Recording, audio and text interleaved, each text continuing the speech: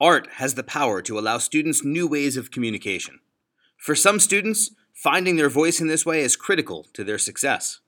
Today, we'll talk with a teacher who's using visual arts to bridge communication gaps in his school and across world cultures.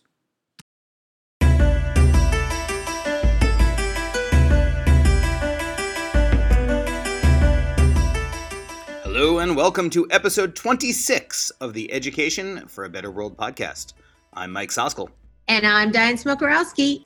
Each week, we will bring you conversations with some of the most dynamic thought leaders in education. This week's episode is sponsored by Go2Science, a tool that allows our youngest learners the opportunity to learn by going on adventures without leaving their classroom. We know that education will be the driving force for a bright, optimistic future. On each show, we'll introduce you to innovative ideas, we'll stretch your thinking, and help you see ways to empower students to affect positive change in the world. We are thrilled that you are coming along with us on this journey. Let's dream big.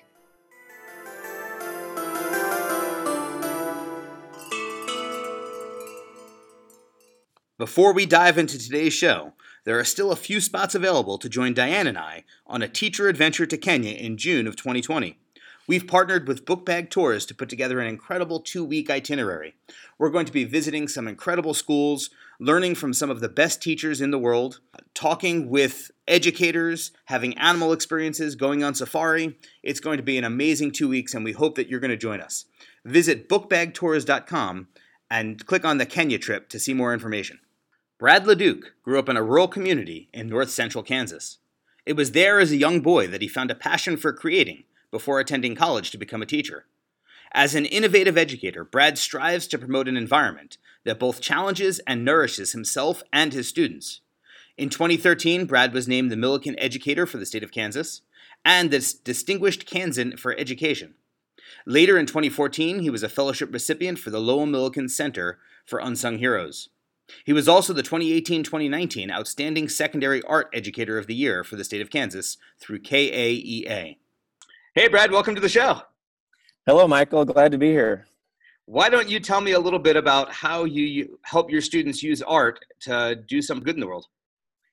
You bet. So I've been an art teacher now for 18 years, and I've always been the type that likes to work with my hands, likes to make things, and finds a lot of joy and satisfaction in doing that. And so, as an art teacher, a big part of what I think I try to do really is to try to share that love for making things with my kids. And, there's a range of art making activities, from the basics to, hopefully taking kids in a direction that allows them to have that aha moment where they realize that they can not only impact themselves, but potentially impact others and make the world a better place with their art.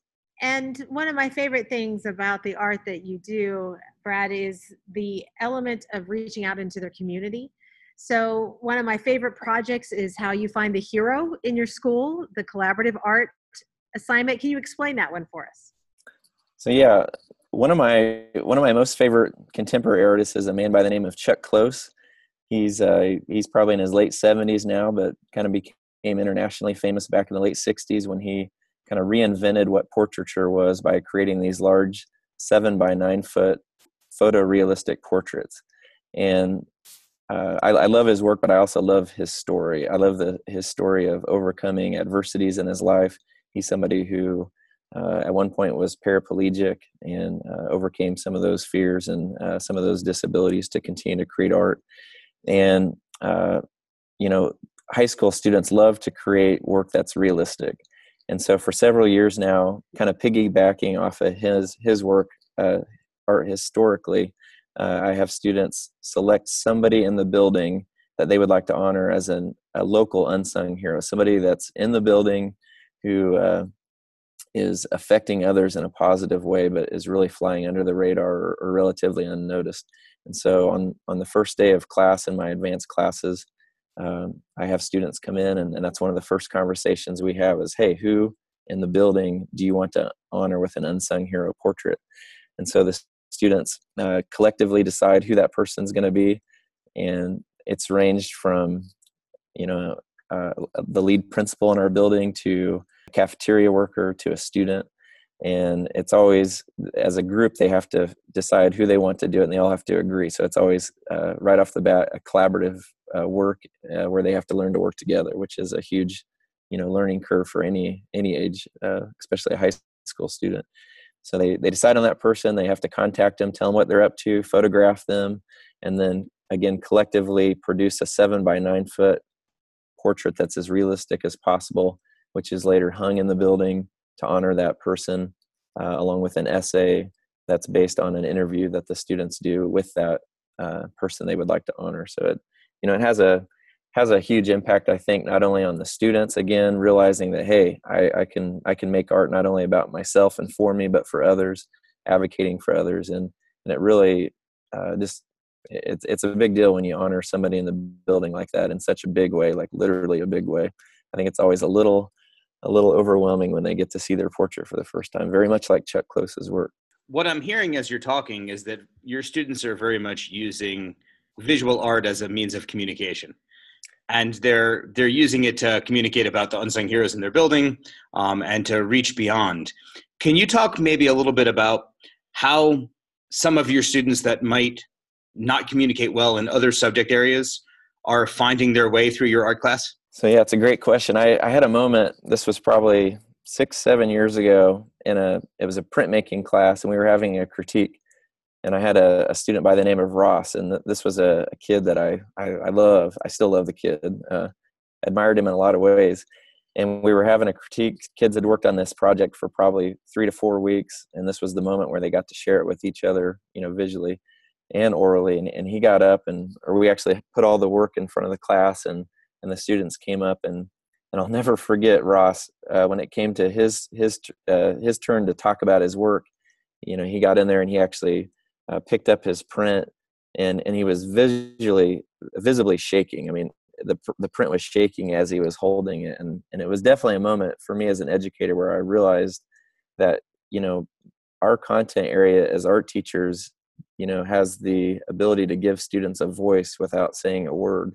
And his print was clearly the strongest work in that critique. And yet, he got up to tell us about it, and he really didn't have to say a word. His piece did it all for him. And I love that idea that art teachers have the ability, kind of as you said, to give students a voice, sometimes without saying a word.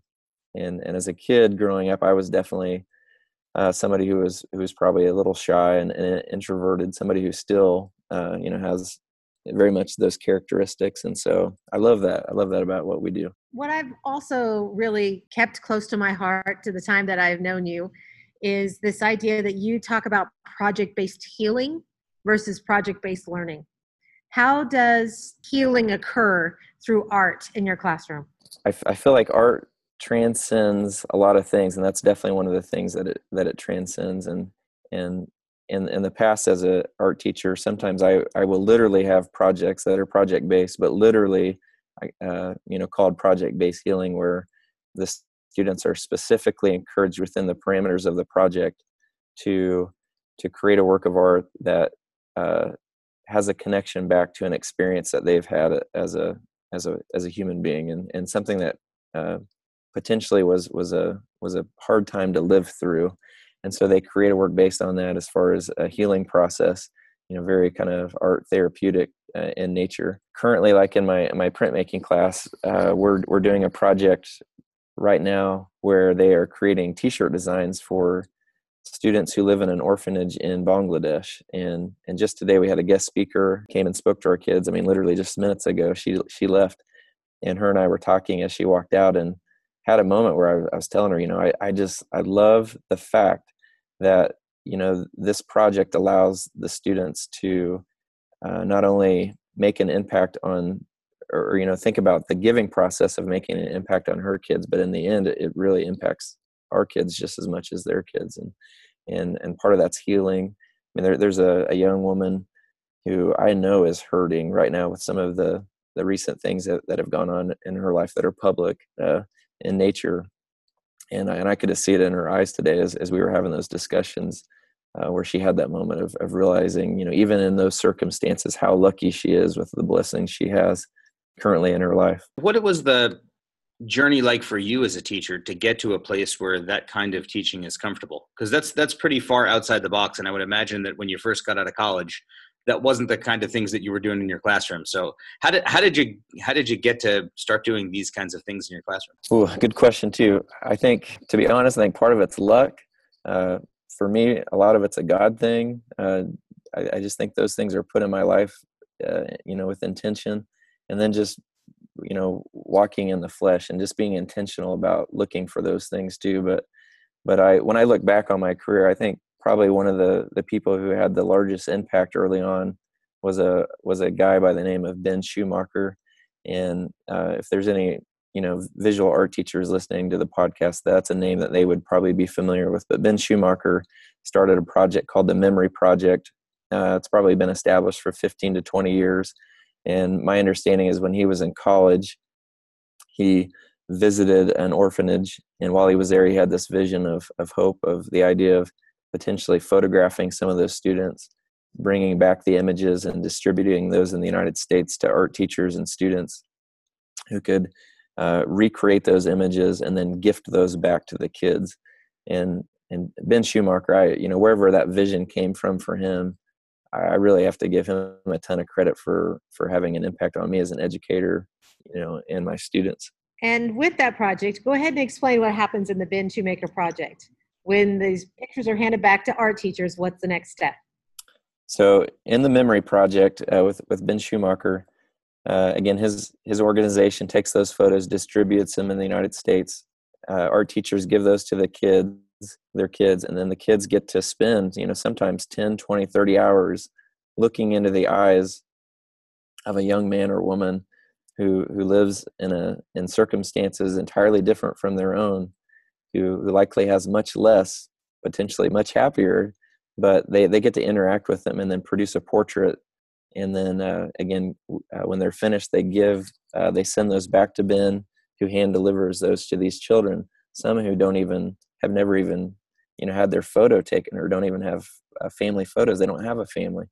And again, it's just that idea of that flex of giving and receiving, and it's just an interesting pendulum, I think, and it's very powerful in the arts. I would imagine, just trying to put myself in the shoes of a student going through that kind of process, that it would develop the empathy and compassion that we're so looking for in schools, because it's forcing kids to have to put themselves in someone else's shoes to be able to visually represent them. Is that what you've seen through the project? Yeah, I think you hit it. You hit the nail on the head there. Yeah, just building empathy and just providing, being intentional about providing opportunities for your students where they have that chance to put themselves in the shoes of somebody else. And I was telling the kids today that, and telling our guest visitor Elaine today, that my hope always with those projects is that when the students are done, they go home and they potentially think about the freedoms, the opportunities they have, in this case in the United States, that a lot of kids don't have, and for many of us we take for granted. I know I'm as guilty as anybody. Yeah. What brought us together is this common connection with the Lowell Milken Center for Unsung Heroes. Through the work that you've done there and your students have done, not only have they found an unsung hero, but there's also this art piece project that you've helped to inspire. Can you explain a little bit about that? Yeah, so the Lowell Milken Center for Unsung Heroes, it's a nonprofit organization in Fort Scott, Kansas. A huge fan of the work they do. And again, giving students the chance to interact with these unsung hero stories, these stories in history that most know little, if nothing about, but these stories that have a profound impact on the lives of the students who learn about them. And so they have a newer project called the Artifact Project, which is project-based, but also very specific to visual arts. And so students essentially interact with a story, or there's probably close to 100 on their website that they've celebrated, and they immerse themselves in those stories. And then, just like Michael said a bit ago, put themselves in the shoes of these people who have made profound decisions. There were choices that were made to impact others in a positive way. And so learning about those and then being able to reflect, not only by just thinking, but visually reflect on telling those stories, and then being able to share those with, their community as well. And as an educator, I've just felt enormously blessed to collaborate with the Lowell Milken Center on different levels, but and be a part of that competition as far as helping them spread the news and impact students in the process. I'd like to take a second to tell you about the sponsor that's made today's episode possible. Go2Science is an incredible tool that allows pre-K through second grade students the opportunity to learn all aspects of the curriculum through scientific inquiry. Every month, we give away a free 1-year subscription to Go2Science. To win this month, simply tell us on social media, whether it's Facebook or Twitter, why you think you deserve a free subscription. At the end of the month, we'll choose one lucky listener. I'd also like to let you know that if you're going to be at ISTE in Philadelphia this June, you can stop by and see Diane and I. We'll be giving a poster session from 10 to 12 on Tuesday, and we would love to meet some of our listeners. So stop by and say hi. Now let's get back to the show. In addition to being a Lowell Milken Fellow, you were also a recipient of the Millikan Educator Award. And I know that is quite the experience receiving that award, because it's a surprise for you. So talk a little bit maybe about what that day was like and some of the opportunities that it opened up for you afterwards. So, yeah, that day is burned in my memory. It was October 17th, 2013. I can even still remember the drive to school that morning, and just having I just knew it was going to be a great day. It just felt like a good day, But it was a surprise notification, and so we, leading up to that event the day, we knew that there was going to be some kind of gathering in the gymnasium, and we didn't really know what it was. I thought it was going to be for some kind of school assembly for a school recognition. So we got in there, 2,000 people in the gymnasium, and our governor was there. Just some of these pretty high profile people, and the band's playing, and then it just kind of slowly crept into an award ceremony, and it seemed obvious that our school was going to receive an award of some kind that seemed prestigious. But then Lowell Milken was introduced, who at the time I didn't know who he was. Now I definitely know who Lowell is, and got to talking about the importance of education, and then this just kind of funneled down into, hey, we're gonna honor a teacher in the building, and my mind's just scrambling because there were so many dynamic teachers in that building, and I had all these people that I thought it was going to be, and lo and behold, somehow my name was introduced, and I just, to this day, I can't believe Lowell Milken said Brad LeDuc, but it was the most surreal 15 minutes of my life, and I've relived it a million times, and I had an opportunity to talk, and I wish I would have said so many more things.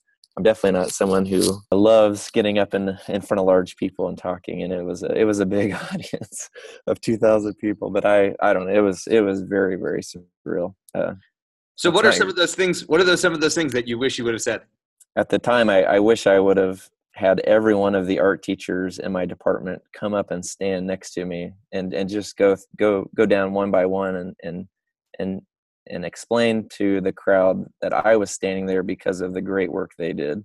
And that would have been one of the very, very first things I would have wanted to do. But I wish I would have, been more cognitive about thanking my students. And I think I thanked a lot of people, but it was such a blurry moment.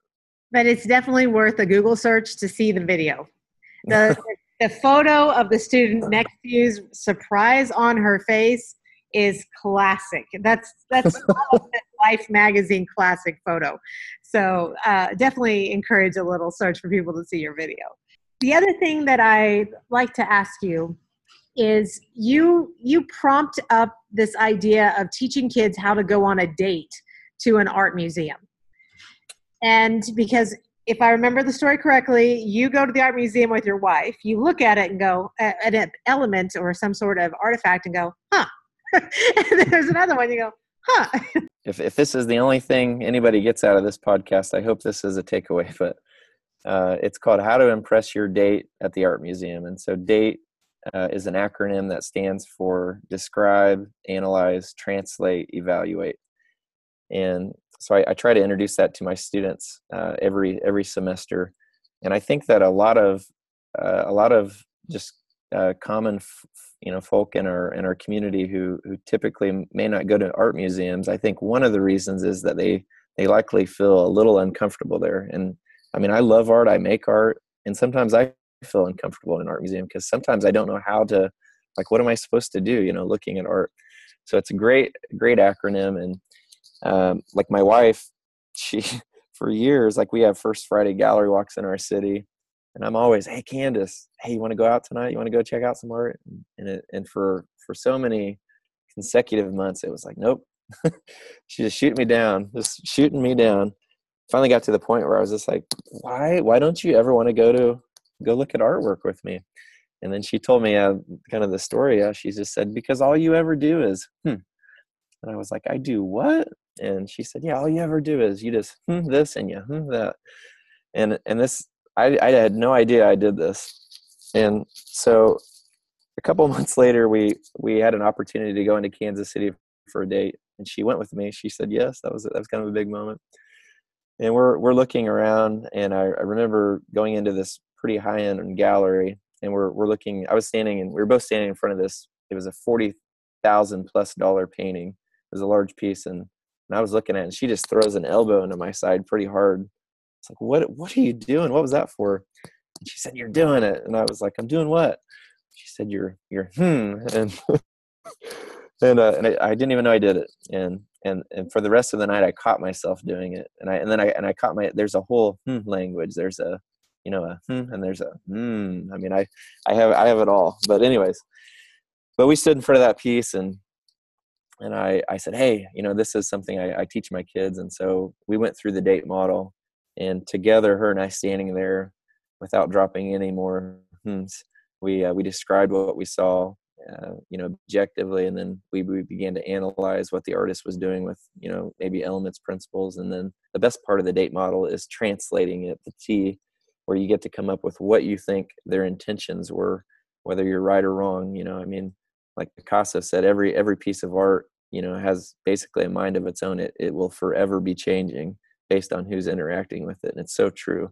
The conversation we had in front of that $40,000 painting, I'm sure, was unique and specific, completely different than any other conversation that had been in front of that. Then you evaluate whether it's done well. So that's the date model. And what I love about it is, if you're kind of nerdy, you can pull that out if you're on a date, and it could be a first date, it could be a date with your wife or your partner, and you can either share what that means with them kind of in a nerdy way, or you can just totally do it without them even knowing you're doing it. Just start describing, and they'll think you're super smart. So that's the date model. What I love about that answer is that is the piece that we each bring our own experiences to how we feel when we're standing in front of a piece of art. And I think for a lot of people going to an art museum, there's an intimidation factor because you think you're supposed to feel a certain way, or you're supposed to get something from this artwork. And giving people permission to just feel however they feel in front of that artwork, and to get what they get out of it, I think is just, it's liberating in a certain way. I want to shift gears a little bit though, and I want to ask you about specifically arts education. And in the last 2 decades, we've really seen a narrowing of the curriculum because of standardized testing and other factors, where in a lot of schools, the arts are being pushed out. Why is it so important to keep the arts in school? Wow, big question. I think that the humanities, the arts have a way to connect every content area in a way that really very few content areas can. And it goes back into history, just, different ways. Every student learns differently, and that's something that every educator knows. And so I think it's definitely a way to provide ways for us to connect to kids that are different. I can think of tons of kids over the years who I know the reason they were in school that day was because of my class, because of the opportunities that they were given in that room. So, those are different ways. We talked earlier about just voice and, how the arts do have an opportunity to give some certain students a voice without saying a word. I think that's a very, very important part of it too.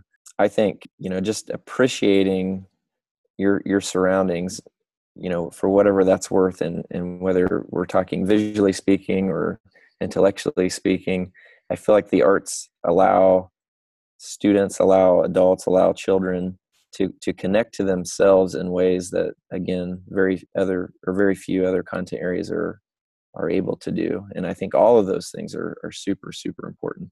There's a ton of just research out there too, as far as just the impact that the visual arts make. And on top of that, you turn your high school into an entire art museum. Like, art is hanging everywhere, or was in the building you were in before you are in now. Is it still that situation in your current building? It's a little different in our building. And so I'm at a new school. This is just my second year here. And I think that's one area where we have a lot of opportunity to continue to grow. And that was one of the decisions, I think, coming over, was just the chance to help, continue to grow another art program and what have you. But yeah, I definitely am a huge advocate of putting student work up in the building, and for students to be able to interact with that. You bet. But with that, you're also spreading the news of what happens in your room, because we don't always get to see what's happening in the room right next door to us. So how does presenting artwork, or maybe even installing permanent pieces through the building, impact the positive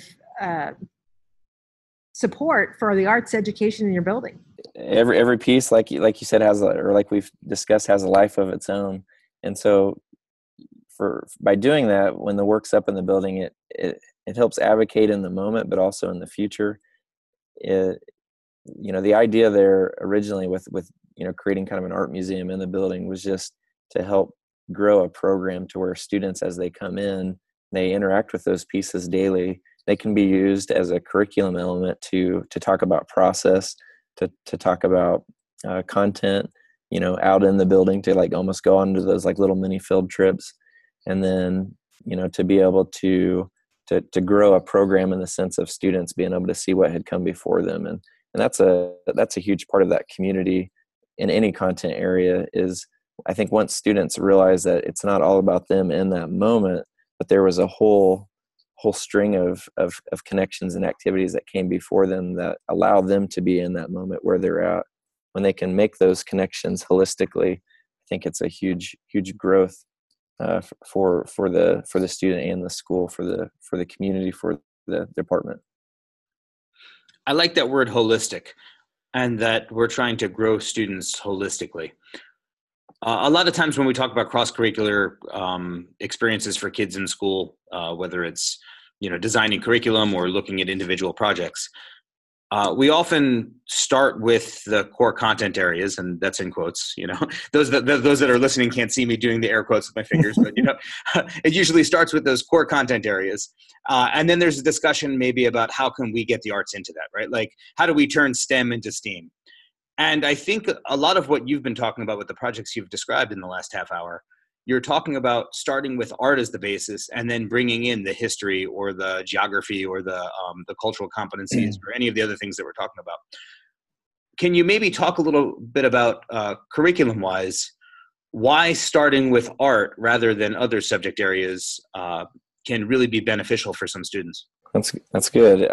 Maybe to back up just a step two, at least my view on all that is, I don't think I've ever advocated that I think like my art curriculum or my art class is more important than anybody else's content area, because I don't think I feel that way, but I do feel that it's very much an equal, and that's kind of how I think I look at it. I think a lot of it, connects again just to the humanities and just history, and again how the visual arts are so much the glue behind all those types of things. And so, with that said, using it as a starting point is welcome to students. One, it allows them, there can be parameters, but I think it seems more open-ended. And I think when things become more open-ended, I think that evokes creativity And again, if it is more open-ended, I think, like, the word we used earlier, things become more holistic.